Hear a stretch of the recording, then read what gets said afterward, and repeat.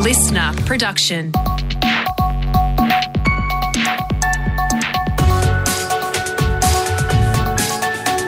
Australia Today's Morning Agenda with Natasha Belling. Good morning. Thanks for your company. Let's check what's making headlines this Wednesday, the 20th of April. Two of Australia's biggest states are set to abolish COVID isolation rules as early as this weekend. Once scrapped, residents in New South Wales and Victoria will no longer have to isolate for 7 days if someone in their household tests positive. Victorian Premier Daniel Andrews says he believes his state has passed the peak of the latest Omicron wave, foreshadowing isolation and mask rules would soon be abolished. I think you'll see some movement there very, very soon. You'll see the Health Minister make some very positive announcements very, very soon. But some leading medical experts are warning against COVID complacency in Australia. It's been revealed more than 5.2 million Australians have now contracted COVID, which is almost a third of the population. Here's Dr Chris Moy from the Australian Medical Association. The virus is still there, number one. There's no evidence that there will be this thing called herd immunity where just having so many people had it or have been vaccinated, the virus will disappear and stop it moving through the community like with other viruses. And also there is clear evidence of reinfection. Four of Queensland's most controversial politicians have taken centre stage for an on-air debate as latest polls show support for the major parties is plummeting.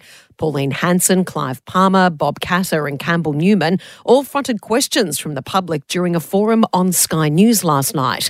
All the leaders agreeing on their frustrations with the major parties and ruling out doing any preference deals. The United Australia Party will not have either Liberal, Labor or the Greens. And I won't preference any of the bastards. We're here in one respect because we're upset about the betrayal of those Liberal Party or National Party values. Meantime, the Prime Minister and Opposition Leader are set to face off tonight in Brisbane for their first election debate. It comes after a major gaffe from Anthony Albanese on key economic data on day one of the campaign, followed by the Prime Minister getting the job seeker payment wrong. ANU political expert Dr Jill Shepherd says those mistakes may swing votes. Gaps don't tend to change public opinion directly, but what they do is they get us thinking about the competence of the two leaders. And as long as we're thinking about competence, probably neither leader is covering themselves in glory at the moment. So if anything, it probably drives up votes for minor parties and independents. Meantime, a war of words has erupted between the Prime Minister and Opposition Leader over cashless debit cards for pensioners. The federal government says it is deeply disappointed over a major new security deal between the Solomon Islands and China. The pact was confirmed overnight despite serious concerns from our government, New Zealand and the US that it could see Chinese military bases in the South Pacific. Our foreign and Pacific ministers have released a statement saying they will seek further clarity on the terms of the new agreement and its consequences. Now let's check what's happening in your state with our reporters on the ground to New South Wales. And as parts of the state were hit with more wild weather overnight, the massive cleanup continues for thousands of residents across flood-devastated regions. The New South Wales government has announced $350 million is being invested for modular housing to help people start to rebuild their lives. Our reporter Rob McLeod has the details. Thanks, Tash. The modular housing or pods come in various configurations, which can accommodate 1 to 4 people. The pods will either include bathroom and kitchen facilities or can be supported by separate communal bathroom and kitchen facilities like a caravan park. Talks are underway with a number of councils across the Northern Rivers to find suitable sites for the homes, with preparatory works due to start on the first location at Wallingbar near Ballina in the next week. The New South Wales Government has also changed housing regulations to allow for the temporary accommodation to be set up more quickly without development consent. Those temporary homes can be put in place for up to 2 years without council approval. And to WA now, and investigations are continuing after a father of 2 plunged to his death in a skydiving accident in the Wheatbelt region over the weekend. Our reporter Talissa Bazaz has the details. Good morning, Tash. Well, Mark Rushkoust is being remembered as a man that lived for adventure. The 36-year-old was jumping at Hillman Farm Skydiving Club on Easter Sunday when he suffered critical injuries on landing. He was given first aid at the scene but sadly couldn't be saved. The father of two was an experienced skydiver, having completed at least 600 jumps. His partner taking to social media saying his life was cut short but was packed full of the best experiences. He was the most loving and adoring father. A safety investigator from the Australian Parachute Federation has been sent in from Melbourne, while police are calling for anyone with information or mobile phone footage to contact Crime Stoppers.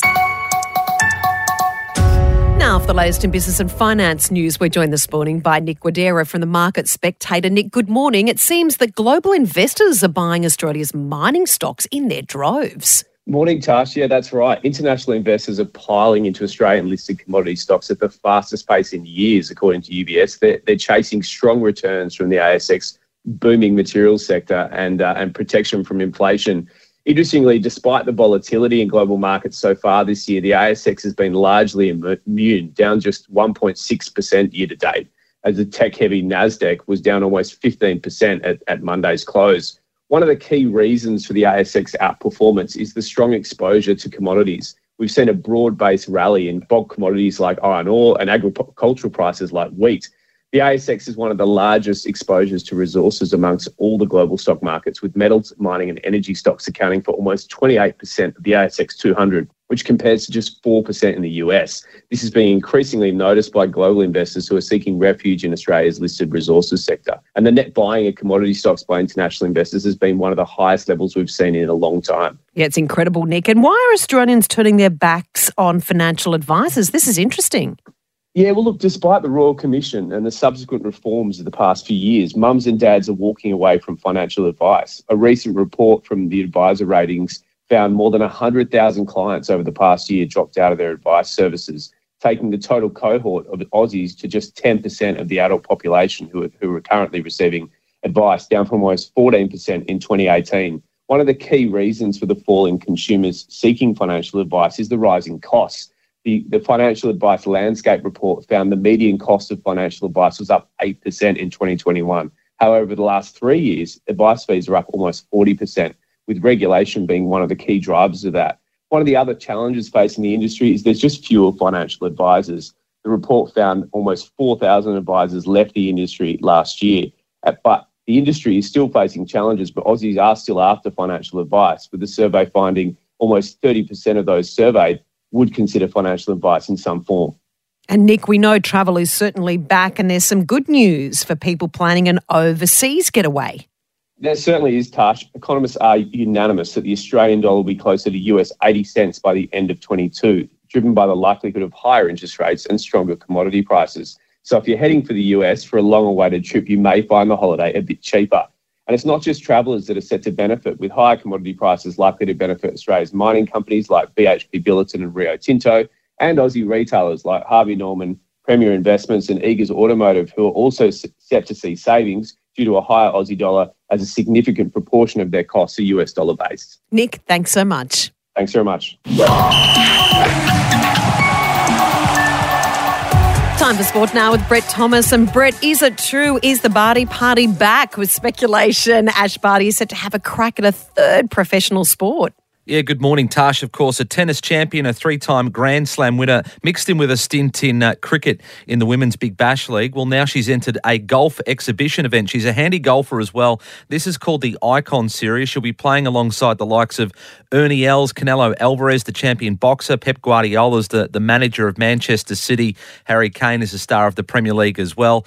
So she's excited for this, and who knows? I mean, her hand-eye coordination is obviously phenomenal, playing tennis and cricket. Maybe golf is on the horizon for our Ash Barty. Yeah, she is certainly a superstar. And to the AFL now, Brett, and it's certainly making no apologies for its crackdown on umpire abuse after some very controversial decisions over the weekend. Yeah, and the big one was on Easter Monday, the Hawks-Cats game, where two Hawks players just threw their arms out in frustration at a line ball, a dubious umpire decision. That resulted in a 50-metre penalty. So it's poor body language, not just the words that you use, that the AFL is keen to crack down on because of the message it sends to kids watching at home. They've had a real issue at community level attracting umpires. There's a real umpire shortage at the moment. So Brad Scott is the football operations manager at at the AFL, and he says that this will continue. With the inconsistency on the weekend where we paid some and we didn't pay others, I get that some players may think, what's the level of dissent that we're allowed to produce? And the answer to that is none. 50 metres is a big penalty as well. We'll see if the players get the message. And there's a fresh twist in Kalyn Ponga's contract saga at Newcastle. Yeah, I feel like we're reading about this every day. The latest twist is that their offer is back on the table. So apparently there was an extension he was about to sign, but his father, Andre, who was acting as his player agent, albeit he is unaccredited as a player manager in the NRL, wanted Kalyn to announce first before Newcastle did that he had signed that contract extension. The Knights disagreed, so they apparently pulled that contract off the table. It's now back on. Of course, the Dolphins circling as well. Now, Wayne Bennett spoke last night. He says that his dealings with Andre have been positive, gave a short reply to his brief dealings with Ponga's father and agent. He also gave an update on their pursuit of Cam Munster. We'd certainly love to have him, and we're obviously talking to him and that, and he's at a stage now where he's going to make some decisions sooner than later, I suppose. But it was wonderful to watch. It's one of the reasons I want to coach him. I just think he's a real talent, always has been, and he just, showed us his running game on the weekend. Yeah, Ponga and Munster, two players we're going to be hearing a lot about as the season goes on. Yeah, absolutely. Front and centre. Brett, thanks so much. Thanks, Tash. And new research has revealed just how much sleep we're missing out on because of a snoring partner. The study looked at 2,000 Australians, finding more than half snore, while those who share a bed with a snorer are losing up to 3 nights of sleep every week. And that's all you need to know to start your day with Australia Today's Morning Agenda in your podcast feed from 6:30am every weekday morning. You can also catch the latest episode in a whole new world of audio by downloading the Listener app for free. I'm Natasha Belling. Thanks so much for your company. Have a great day, and we'll see you tomorrow.